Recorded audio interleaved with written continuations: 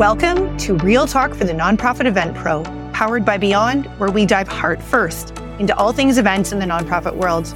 Hi, I'm Amy Milne, your host and CEO of Beyond and the Nonprofit Event Collective, where we believe that your events matter. You're not just hosting an event, you're inviting people to join you in changing the world. We're here to talk tricks of the trade and share tales from the trenches so you can produce epic events that inspire participants, raise more money, and change lives. Let's dive in.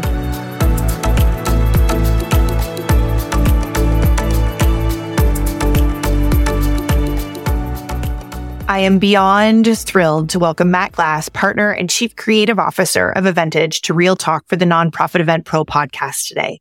Matt is one of the OGs of peer-to-peer fundraising events and has been at it for over 25 years.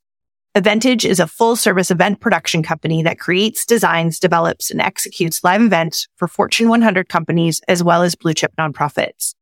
Matt is a passionate advocate for events in the nonprofit sector, challenging organizations to plan and execute events that matter. Matt, along with his wife, Jen, manage a team that work all over the U.S., ensuring participants everywhere laugh, cheer, cry for the causes they walk, run, ride, or dance for. Matt is one of the best, and I know you're going to listen, take notes, listen again, and share this episode with your colleagues to ensure your next event is one that your participants will talk about for years to come. It is time to get real. Matt, welcome to the show. Thank you for having me very much.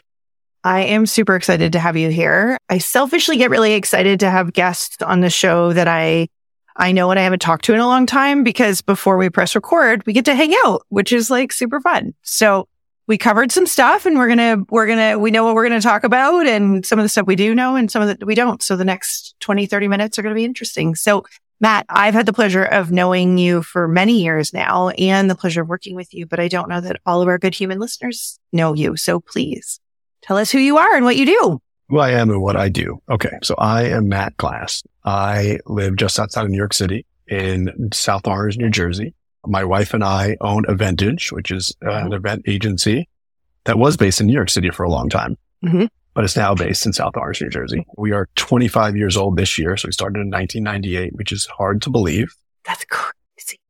It is crazy. So it shows a little bit of how old I am. It shows how much expertise you have. Yes. Experience outweighs youth. Considering that some of the folks who work for us now were not born when we started the company. So I'm often in the office giving musical examples, who knows this and who doesn't know that? And they all stare at me in the sense of, okay, grandpa, I'm sure Styx is really great, but we don't really want to know about that band. We're not interested. So my first real job in New York was working on the 1992 Democratic National Convention, when this is way pre-internet. We had to deliver hotel reservations to 69 different hotels. And the best job I ever got as a young guy was I would stop in at Columbus Circle in the morning. I'd get my printouts of where I had to drop reservations. I would go out and spend the day all around New York, going to every hotel. So I got to know the city really well. Then the day that the convention happened, and then the day that the Convention Bureau offered me a full-time job, Macy's called me back and offered me a temporary job running Santaland, or helping run Santaland. I ended up at Macy's because I needed a job living in Brooklyn. Right. And I was on the flying squad, where you would show up in the morning and they'd say, we need help in ladies' coats, or we need help in accessories. This is for the Christmas season, 92, maybe 91, 92. And one day they sent me to Santaland. And I had done event work in college as an orientation leader. And I did not like selling ladies' coats, and I was awful at it. But when I was told to help with line management and moving people and kind of running an attraction, I loved it. And then that day I met the guy who ran Macy's Special Productions, who is the one who called me back so many months later and said, do you want a temporary job? I took the temporary job. I didn't even think twice about it. Right. And then, unfortunately, Jack Damlos, who was my first kind of mentor and boss, who I did not know at the time had AIDS, passed away. And I didn't get his job, but I, at 24 years old, became the production manager for the Macy's Thanksgiving Day Parade, 4th of July fireworks, flower show, Tapomania. It was amazing and remarkable, and I had no idea what I was doing. It was trial by fire. And the other thing that happened is this cute redhead young lady became an intern and then what we call the parade runner, recruiting balloon handlers and clowns. And she is now my wife and partner. We'll be married 25 years next year. So Macy's gave me everything. A woman named Jean McFadden was the executive producer of the parade for all the years I was there. And she is credited with turning the parade around from the 1970s to the 1990s. And I learned not only large scale production, producing one of the largest events in the world, but also branding. If we had the Bart Simpson balloon, it didn't have a Macy's star balloon behind it, Jean would have my ass. Like the parade is an ad. It's a 3-hour ad. The balloons are ads, the floats are ads, and it's an ad for a department store. And I also learned a lot about dealing with the public. We saw 300,000 people visiting Santa between Thanksgiving and Christmas. Whoa. And we saw the best of humanity and the absolute worst of humanity. Yep. It was truly an education. I was the one at 5:30 p.m. on Christmas Eve telling people that Santa had left to go to the North Pole. And I'm sorry, they put the nice Jewish kid from Long Island at the end of the line. But I learned a ton about customer service. I learned a ton about the public, and working at Macy's also, we do about half our events in the New York metro area. I learned how to do events in New York, which is certainly different now than it was then. But then I went and worked in industrials. I left Macy's in 96 and I did pharmaceutical shows and car shows around the world. Pharmaceutical Money in the mid 90s. It was big budget shows. We were like doing Academy Awards all over the planet. Jen went and did Broadway promotions and marketing on the road and in New York. And then in 98, in our apartment in the West Village with our friend Steven from Macy's, we started the company, not thinking it was going to be a real company, I guess. I think Jen always knew it. I kind of kept my freelance work in the industrial world, but I missed public events. I would get to do all these big shows in ballrooms around the world with the sales reps. And it wasn't the same as being out on the street. And we've grown over the last 25 years. I think 24 of us now, which to us is massive. Yeah, it's huge. And while probably 10 or 12 years ago, 50% of our business was nonprofit and 50% was branding events, press conferences, mobile tours, media stunts. Probably 85% of our business is now nonprofit. And most of that is peer-to-peer. Yeah. Huh. And is that by choice? It is by design? I wish I could say it's by design. Listen, I'm an English major and Jen's a psychology major. We have no business running a company that's still around 25 years later. So to say that we had a plan is really nice. No, it is based on the fact that most of our competitors in the branding side got bigger and bigger and were swallowed up by multinational corporations like IPG and WPP. And we just became this tiny little event. We can't compete as well on that side. Whereas in the nonprofit side, because of like the peer-to-peer professional forum, because we work with the biggest nonprofits in the country, people kind of know who we are, especially when it comes to the experience on things. No one knows who we are when it comes to mobile tours and stuff like that. And we used to be able to compete. And the other side of it is, instead of a brand spending $200,000 on, let's say, an event in Times Square, they'll hire an influencer now. And posting on Instagram is just as worthy to them as doing an event. So there aren't as many events as what we do. But really, it's that we just can't compete being our size and being independent.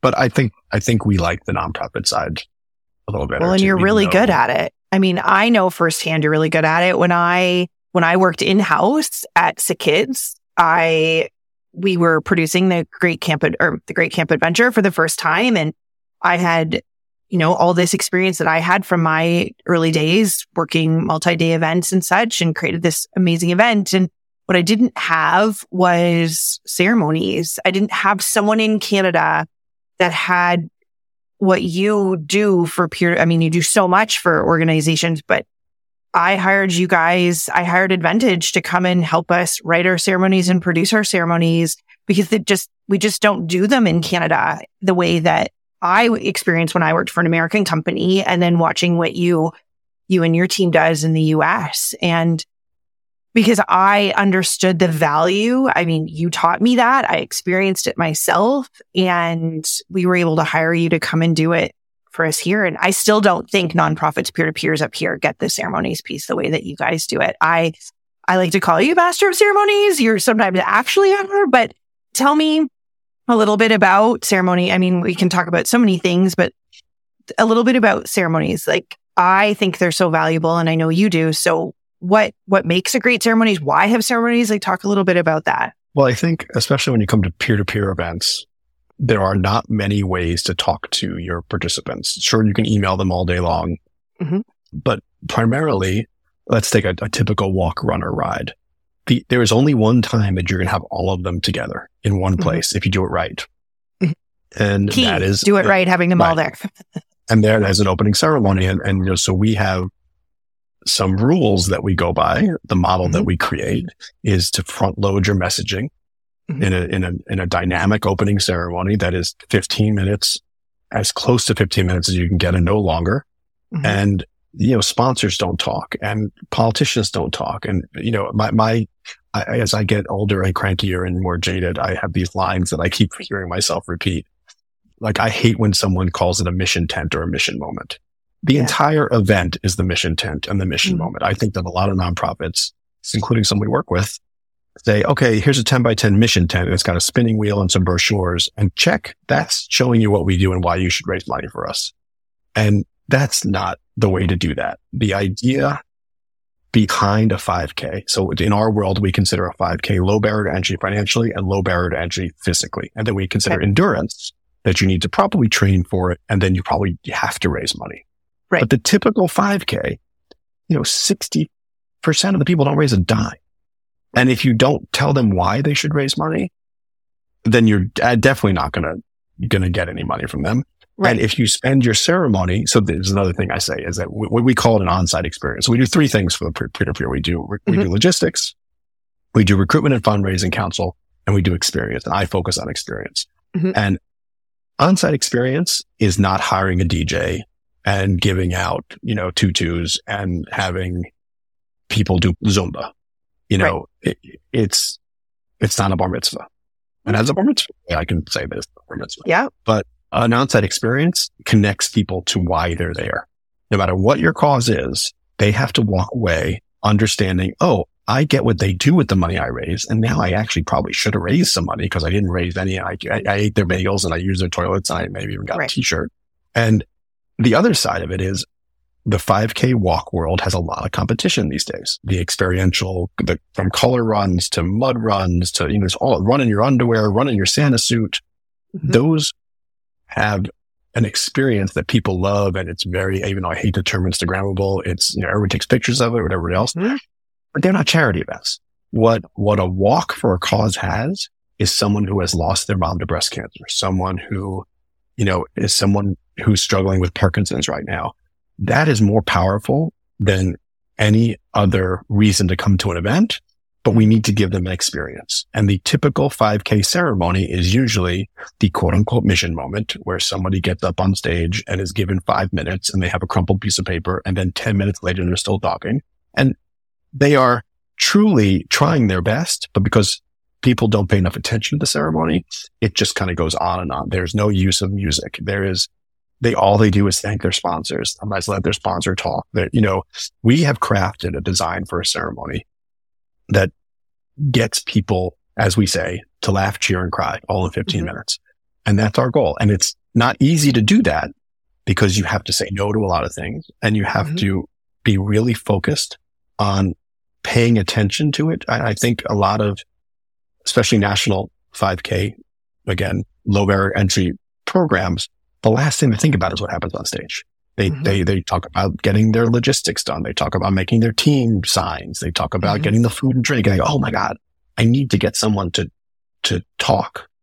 Who should it be? And maybe I'll get a doctor to come. And my brother is a world-renowned neurologist who does ALS and doesn't need to be the one talking, and it's like, we're going to get the local weather guy. Okay.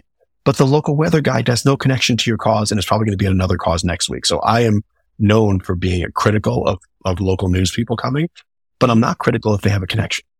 Right. If they know someone who had heart disease, if they know someone who struggled with mental illness, absolutely have them come and do this. But if they're just there because they are a quote unquote celebrity, because they do sports 5 nights a week on the local NBC affiliate, I'd rather have someone on the board. I'd rather have, I certainly should pay anybody to do this. Right. But it all comes back to doing the work to design your ceremony so that it is impactful and that people remember it and that people feel connected. And it's not just a DJ and a quote unquote mission speaker. Right. Totally. And I've seen it. I mean, we've seen it all. And I'm sure there's some of our good human listeners going like, oh my God, I'm like cringing right now in terms of like, that's what we do. So if someone, is thinking about doing a ceremonies for the first time before they realize they need to hire you to do it, what does laugh, cry, cheer mean? So if you were going to sit down, if you were going to coach someone to do this on their own, what would you say are sort of like the three key components to a ceremonies? I think you need to put yourself in your participant's point of view. A lot of times they're standing in a field. The weather might not be great. You don't have a lot of time. And some of those rules. So let's say there's a kids zone. Let's say there's food and drink. When we do a ceremony for the national programs we do, everything stops 10 minutes before the ceremony. And a voice of God announcement, which if I'm on site is me, says every announcement ends with the opening ceremony starts at 8:30 a.m. We did a pilot for a national nonprofit walk series. And we were doing the pilot in Boston. And they said, no one comes to the opening ceremony. You're not going to get them to come to the opening ceremony. And I said, okay. And we had a whole new, we had a experiential overlay, which was really actually pretty cool, which they're still using. And the thing is, I made an announcement every 15 minutes and the announcement ended with the opening ceremony begins at 8:30 a.m. And you know what? Once they hear that every 15 minutes, they're like, wow, I guess I'm supposed to go to the opening ceremony. Yeah. You just tell them to do it. And if you put it on your website, right. If you put it on the website or on a piece of paper, no one's going to pay attention. It has to be that day. So the first thing is pay attention to it and make it a part of the event. I hate when people say 8:30 opening ceremony, 9:00 walk starts, because that's your excuse to just come at 9:00. So the event starts at 8:30. And by the way, it shouldn't be 9:00. It should be 8:45. Yes. But so my first recommendation is make it a part of your event. And then it's on you to make it worth it to come. Because they're going to get them all to stand in front of the stage with it, whatever they may have with them. Like if you put a ribbon or something, that you've created, then you got to give them a ceremony that is, it doesn't need to be, Taylor Swift, but it needs to be engaging. Someone who knows what they're doing needs to edit that script and not just let everybody get there. We do not usually waste the word with, it's so great to be here. I'm so happy. What a great day. No. Sometimes we have a storyteller who has been affected by this cause and they just jump in to their story. Yeah.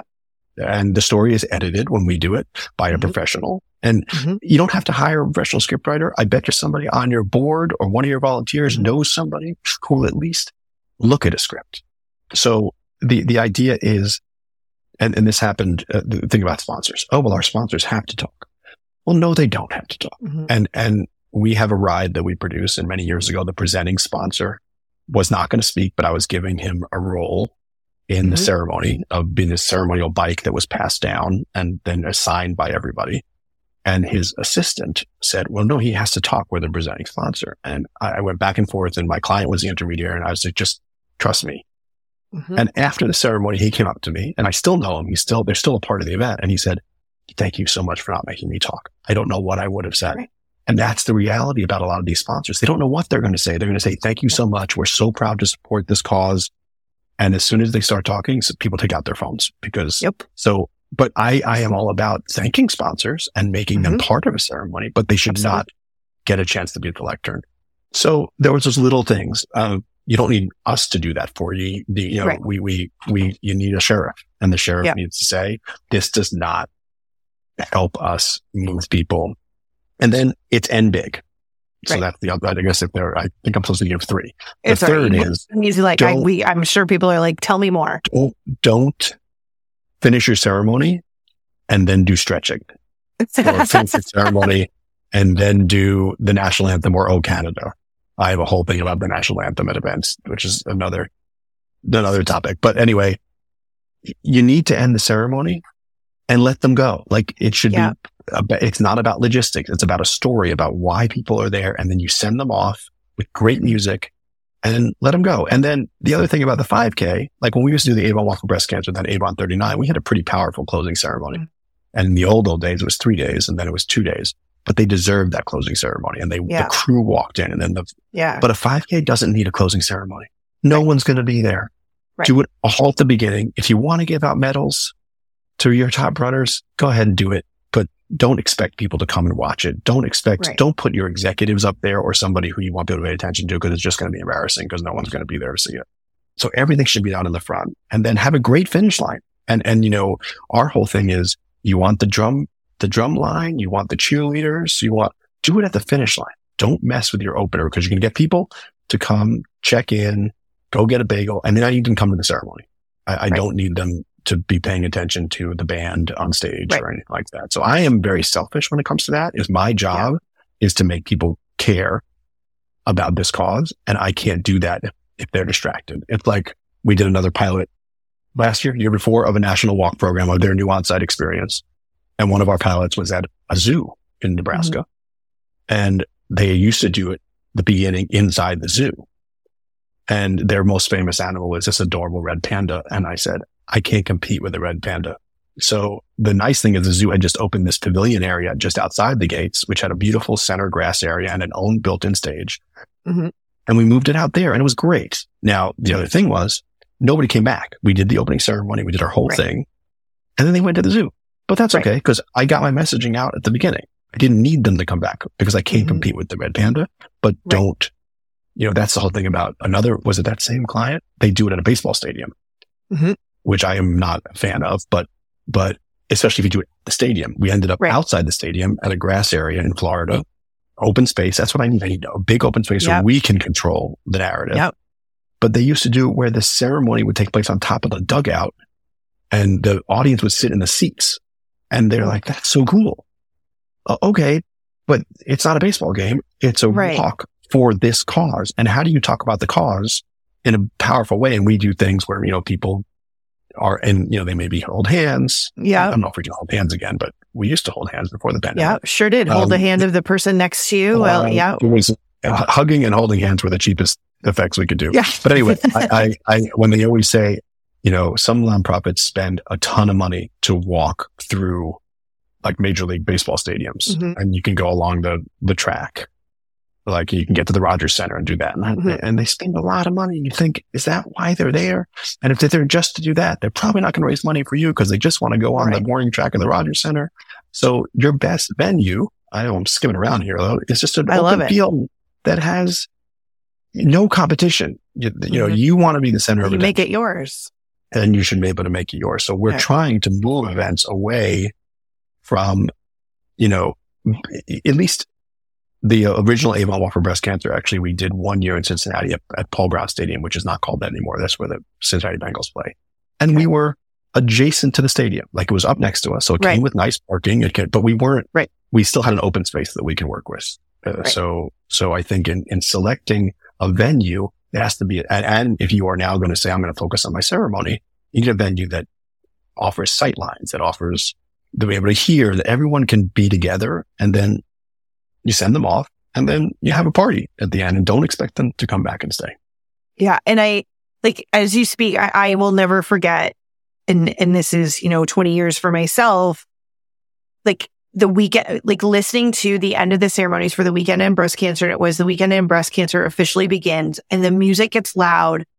And within that, and just watching the pride and the people, and you're literally sending them on a journey.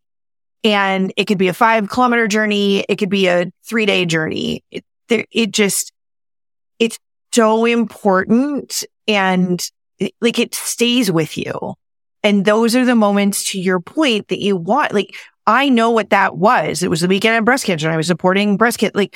I know what that was versus hey, you got a hot dog in a park. I can't remember what charity it was for. It was kind of all right. And I think ceremonies, even if you're not expert level like yourself, you can still, like you said, have a script. It's not a crinkled piece of paper. You don't necessarily need a teleprompter, but you need a script, and scripts are what people read from, and people know what their roles are, and they're practiced, and there's a dress rehearsal, and all of that is doable on every level of a budget and at every level of experience. To your point, 100%. There's people who can help them with that, right? I mean, there's AI at this stage of the game, it could probably be a good first draft to be like, put me out of a job. Absolutely. Right. It's not, because we all have personalities. It's going to be a good, like, I always kind of look at AI right now, because also as a copywriter and a writer is like, it's a great first draft, but it makes mistakes. Mm-hmm. But to me, there's now no excuse to not say, hey, think like a producer of a ceremony, like, give me a ceremonies for breast cancer, like, try it. But the music too is so important. Like, there's so much there, and you did share so much in that, in like the big open field, like stuff that you get to make yours, because it's your product. It's your event is your sellable item for your cause. And you know, in the rules, when I speak to groups sometimes about, you know, event experience 101, which is beyond just the ceremony, it's everything from your banner package to signage to where you put volunteers to how you greet people.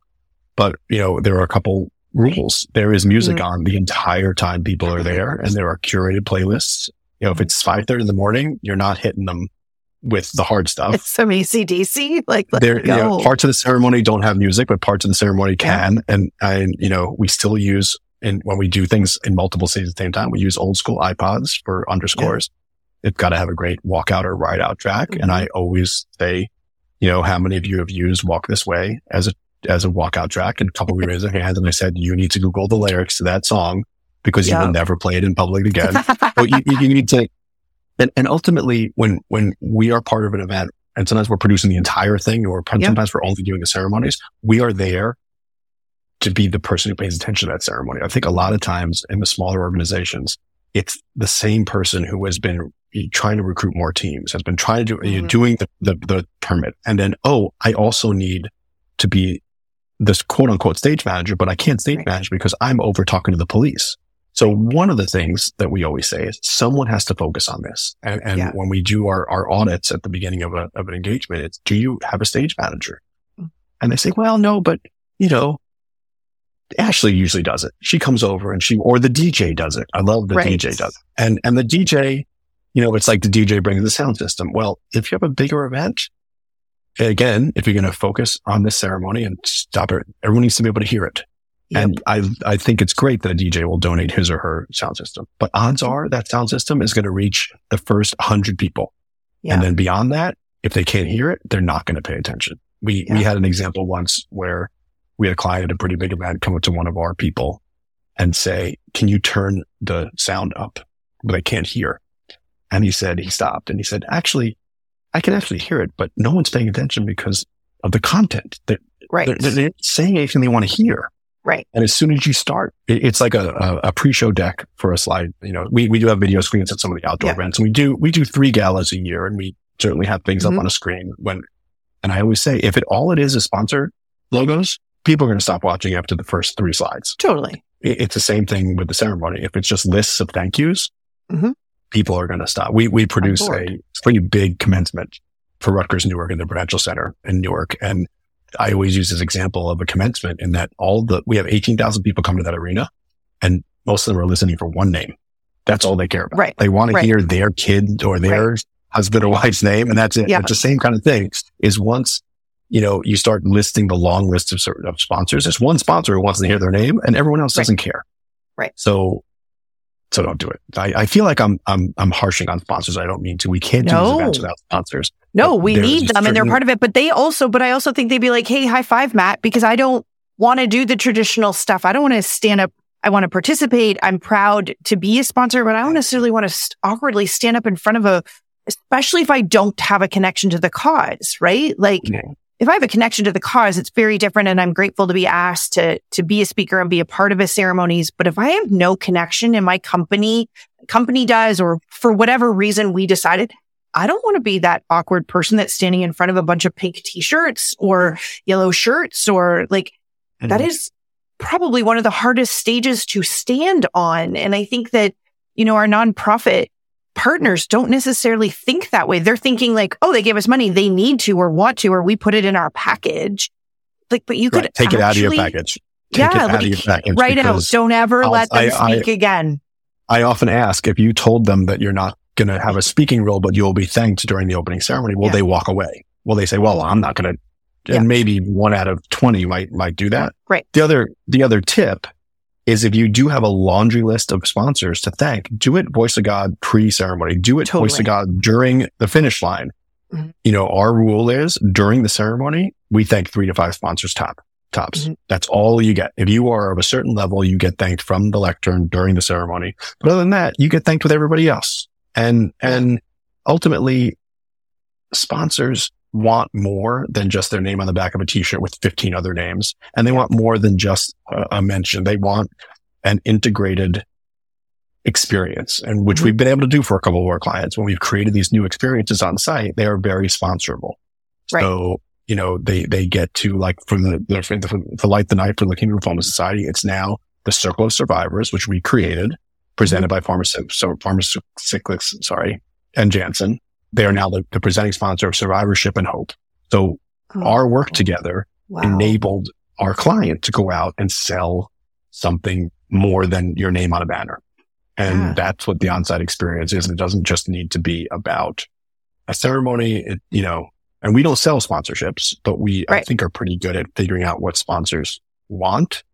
And I'm on a crusade to get rid of sponsor logos on t-shirts altogether, because I think it's stupid. That someone's going to look at it and go, oh, I really should go to that bank because their 3-inch logo is on the back of that thing. So another soapbox that I could step up. Oh, I love it. I like soapboxes. T-shirts are one of mine. Ceremonies are one of mine. On-site experience is one of mine. When you talk about experience and that's your role, what is involved in thinking about experience at an event? Because someone might be like, well, oh my God, experience is just, people come and the event is like, the run is the experience. But talk to me a little bit about, a couple of points for you that are like key when it comes to creating an experience at an event. Well, so our phase 1 is always surveys and interviewing participants and finding out where the event is. What's the current state of this event? And for the most part, I can, after all these years, pretty much predict what we're going to hear back for a lot of these programs. And one of the things we hear the most is, I think it's so great to come to event X because I get to be with my friends and my family, and I get to see my team, or we're a corporate sponsor and I get to hang out with the people from the office, not in the office. And then when we say, but is there a moment where you all are together, the entire community, for this cause? And they say, no, not really. And so to me, the experience means, for a lot of our causes, be it type 1 diabetes or suicide, it's great to be around people who get it, who understand, and runners don't as much as walkers do. I mean, I think run walks, I think people are wasting their money on runners a lot of times because they're going to turn on their timer and go run and go home, and they couldn't give a shit about your cause. But anyway, 100%. What we need to do is connect them all in a way beyond the people they come for. I mean, yes, they're there with their team and they're there for their mom. And, it's like we work with the National MS Society, and we determined that so many people are there for one person. They are this circle of support, which became what we created for them. But we need to get you in your circle to connect with the other circles that are there too. So one of our jobs is to make you feel like one big community and not just the team that goes to the tent. Tangent, again, I just had this conversation again.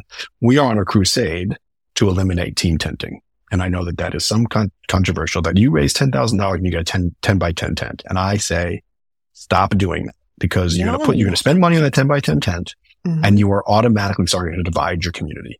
Because that team is going to go to that 10 by 10 tent for 11 minutes, and then they're not going to go back again. They're going to leave half of their catering there. That's going to look like crap. So not that we don't want to honor teams, but we are moving toward a team area where everybody who raises a certain amount of money gets entered into this larger area. If your team raises a certain amount of money, maybe you get your own table with your sign on it. And then we get you all out of there for the opening ceremony, but then you can go back afterwards. And the infrastructure for team tenting on some of these events is significant. And again, the question would be, and we just switched a national nonprofit from team tenting to this group thing that fit in our theme that we create. And the question is, are they going to stop coming because they don't get their stupid 10 by 10 tent? And the answer is no. You need to do it in a way that is smart, and you're not just springing it on them. But for the most part, these people, the tent is a nice place to meet. Right. But they can have cell phones now. I mean, this is how long I've been doing this. We used to do team meeting areas where we had giant because you letters. couldn't connect otherwise because there was no payphones in the middle of a park. Right. If you were with Macy's, you'd have to go to the big M sign and meet under the Macy's team. Right. You don't do that anymore. No, we don't. So I would say that our desire to create experience through eliminating team tenting is not only because you can save money, maybe put it towards a better sound system or whatever, but it also doesn't give people an excuse to stay in their silo. It makes people interact with each other. And that's why some of the things we create where what you wear or something you carry represents your connection to the cause starts conversations. What we created for the nonprofit that we actually did the thing in Boston for, the lanyard that held the item we had was represented the color represented your connection to this cause. And afterward, the local office, the ED at the local office said, well, the best thing about this was it gave me and my staff a reason to go talk to people. Because I saw they had that color and I would go, oh, you love someone with this disease or, whatever it was. It ends up, our goal is to get everybody together. And if I don't know if this answer is a way longer question. No, but what is experience being together? It's together and it's in a thoughtful and meaningful way. And the things that you've shared, Matt, like you're spending money on a lanyard anyways. You're spending money. Like I would rather, and one of the things we did for the Great Camp Adventure that I loved is like we did t-shirts in different colors for more than just survivors and more. We honored the parents. We honored the nurses. We honored the staff, because that shows the community, at least that was for us in that moment, that showed the community of all the different people that it took to care for a child or that, there was ways, because it's ways for you to talk to people. And it's also oh my gosh, you're a sick kid's kid or, oh, you're a breast cancer survivor. That anything that you can do that's visual and then meaningful. And the logos on the back of the t-shirt are not meaningful. The color of it or what you're cool. I'm a big soapbox fan of make your t-shirts cool. I want to wear a concert t-shirt. Why can't you make a concert t-shirt for your event? I think I still like t-shirts. They're a staple in my wardrobe and I have event t-shirts. I will pay $60 for a concert t-shirt. Make them cool. So you wear them. Cause I always say wearing them to bed doesn't help anybody. You don't from a marketing perspective. But I think ultimately what you're saying, and I think that I hope people get, is that it's a group of people that are there for the cause and make the cause the reason people are there. It's that simple, but people have lost that. I haven't mentioned the walking or the running at all. Right. Yeah, I think so. I think that everything I've talked about so far is when they're standing still, which at a typical 5K is the most of the time. Right. They're going to get there early. They're going to get ready to go. You're going to tell them to go. If they're walking, it's 45 minutes, half an hour, 45 minutes. If they're running, it's even less. And then they're back. And what are you going to do with them while they're standing still? That's when you have them. And I'm all about, interesting things out on the route, but when we design these things for a national program, the only thing we know that would hopefully be the same is the start finish, because I can't control what the route's going to be in all different markets. It could be totally different. So I think my plea is that people just pay attention to it more. You don't have to hire somebody. You don't have to have, fancy stuff. I always say it doesn't cost money to tell a good story. You just need to focus on it and realize that if you focus on your on-site experience and your ceremony in particular, it will help you. It will help with retention. It will help with people bringing a friend back the next year, because especially if your cause is not, I think that there are causes that everyone cares about, and that has evolved. I think it was AIDS. I think it was breast cancer. I think lately it's been autism and mental health causes where I used to do the AIDS walk in New York City. I did have a connection because of Jack. But a lot of these causes that we work on, only people who care about it are the people who are affected by it. Right. But if you can give them an experience that makes them laugh, cheer, and cry, maybe they will bring their neighbor the next year. Maybe they will feel like you should really come to this because you're going to understand my cause better, but I also think you're going to have a great time. Fun? Have fun? That's kind of part of it. And be moved. Yeah. And be motivated. I mean, if you're moved, then you're empowered and you're surrounded by people that are fighting, that have won or have taken a journey or whatever it may be, but you're surrounded by people who want to do something bigger than themselves. And if showing up at the 5K is the first place that they do, great. And then if you hook them and you create that community, like anything, if we're part of a community, then we support that community and we want to come back to it and we want to bring people to it. And I think, so many times in this, you talk about celebrities, that like people start to like go for things that just don't even matter because they have nothing to do with why you're doing the work that you're doing. And I think that is something that's so important to me, is wherever you can integrate your cause or the reason you're there is just, it's vital. And why wouldn't you? Because it's not like Coke sells a can of Coke, but doesn't put Coke in it. So why would you have an event that you don't infuse your cause into? Because it's not your priority. And because the typical 5K from 1970, I think when the first March of Dimes walk was mostly about the walking. And I think, people are still stuck there. Budgets are low. There are not a lot of staff. Things are contracted out, and you just need to get someone to pay attention to it and say, if I was out there in the audience, I'd be asleep by now. So we're not going to let that person, go on and go on. So, we do this for a living. So obviously, and as I said, I'm biased. I'm the worst guy to have in the audience. I'm critical about everything. You need someone who is kind of like the advocate for the people standing there. They got up on a Saturday morning. They came out to do this. Maybe they raised some money.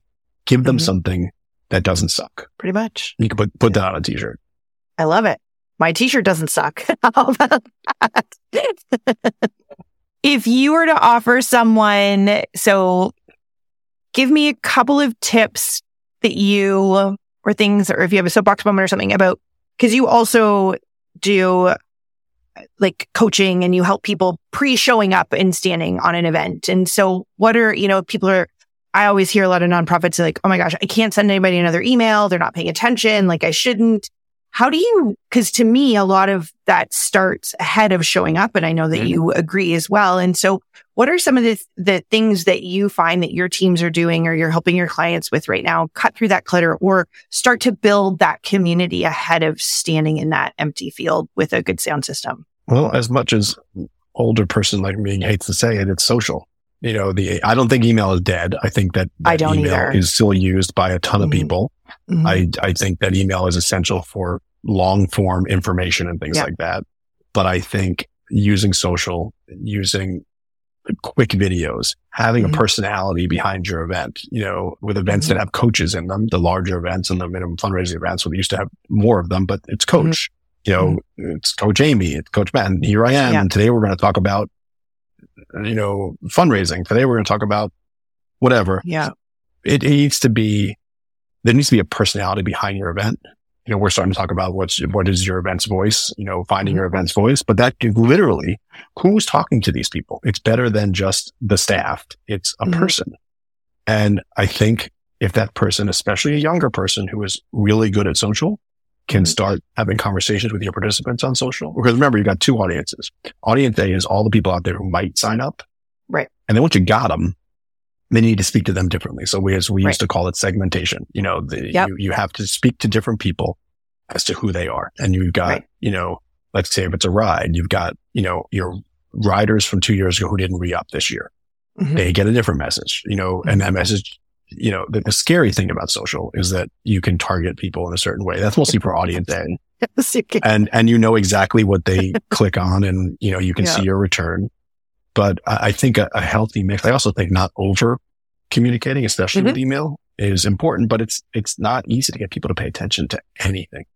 We do a ride that moved from the west side of the Hudson to Westchester County this past year. And we had a rider coming from California, I think. And he asked if we were providing transportation to Central Park. Central Park has never been a part of this event, ever. And we do plenty of stuff at Central Park, but our person was like, I'm sorry, did you say Central Park?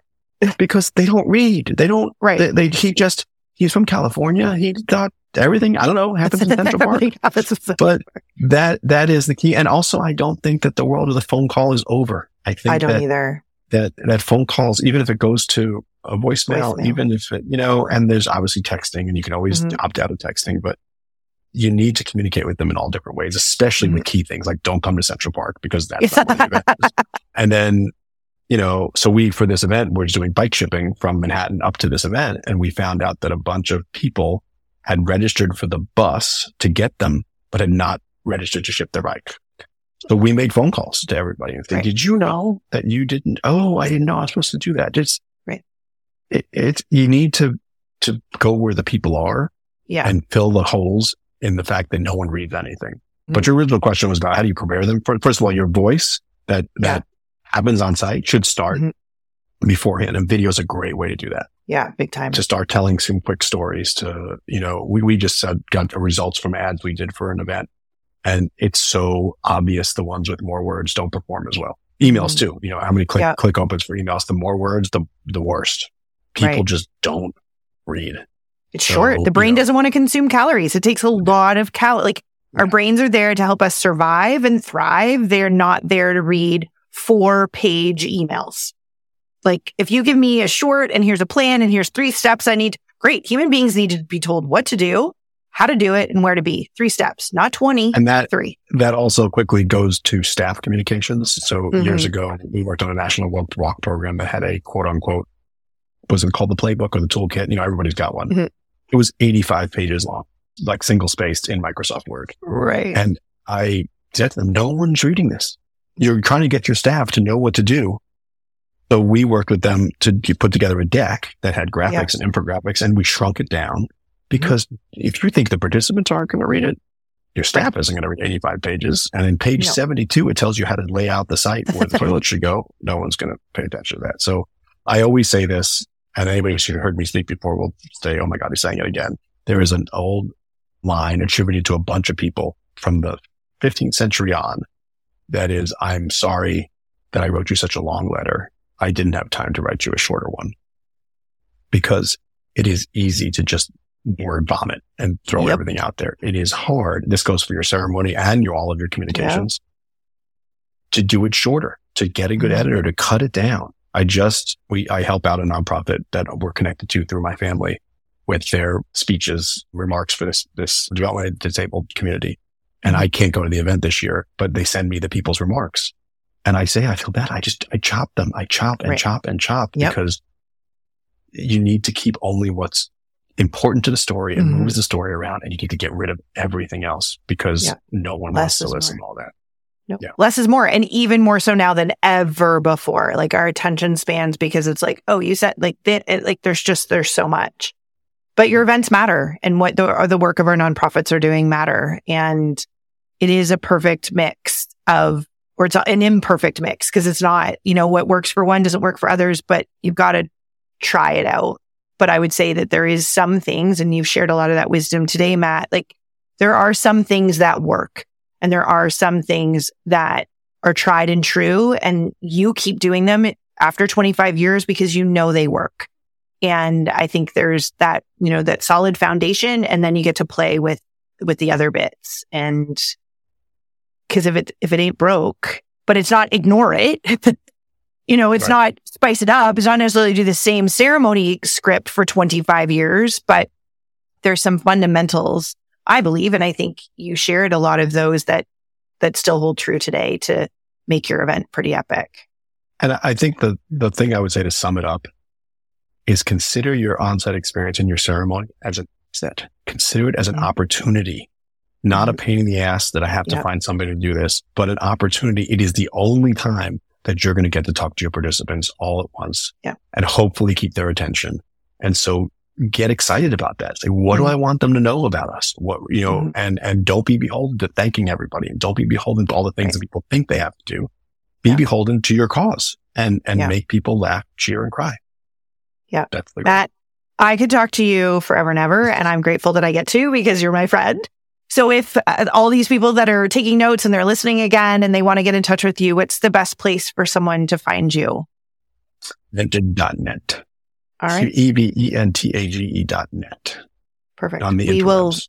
We will link that in the show notes. And Matt, I am so grateful that we finally got to do this. What our listeners don't know is I think we've rescheduled this about 4 or 5 times, but I truly believe in the universe finding the right time. And today was perfect. So Thank you so much for your time, Matt. You're a busy guy. And thank you for all the work that you do, not only for the nonprofits, but you inspire so many of us in the business, or at least I know you do for me, that you inspire me to be better at my job and to do more. And every time I speak to you, I learn something new. So thank you for that. It's very kind of you. Thank you for having me on and for doing this for our world and our business of crazy people who keep fighting the good fight. Totally. We will celebrate with a cocktail at the Peer-to-Peer Conference as we always do every year. As we always do. I can't wait. Awesome. Thanks, Matt.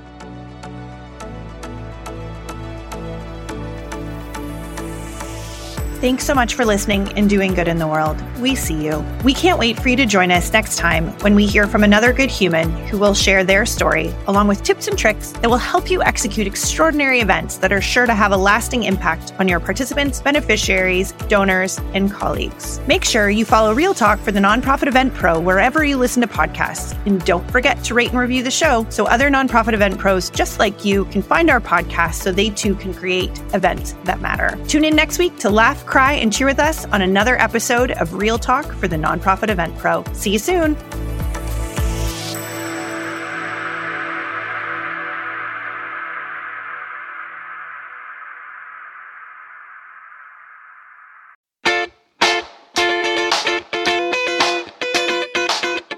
Hey, good human. Are you hitting roadblocks with your events and marketing and need a bit of help to take it to the next level?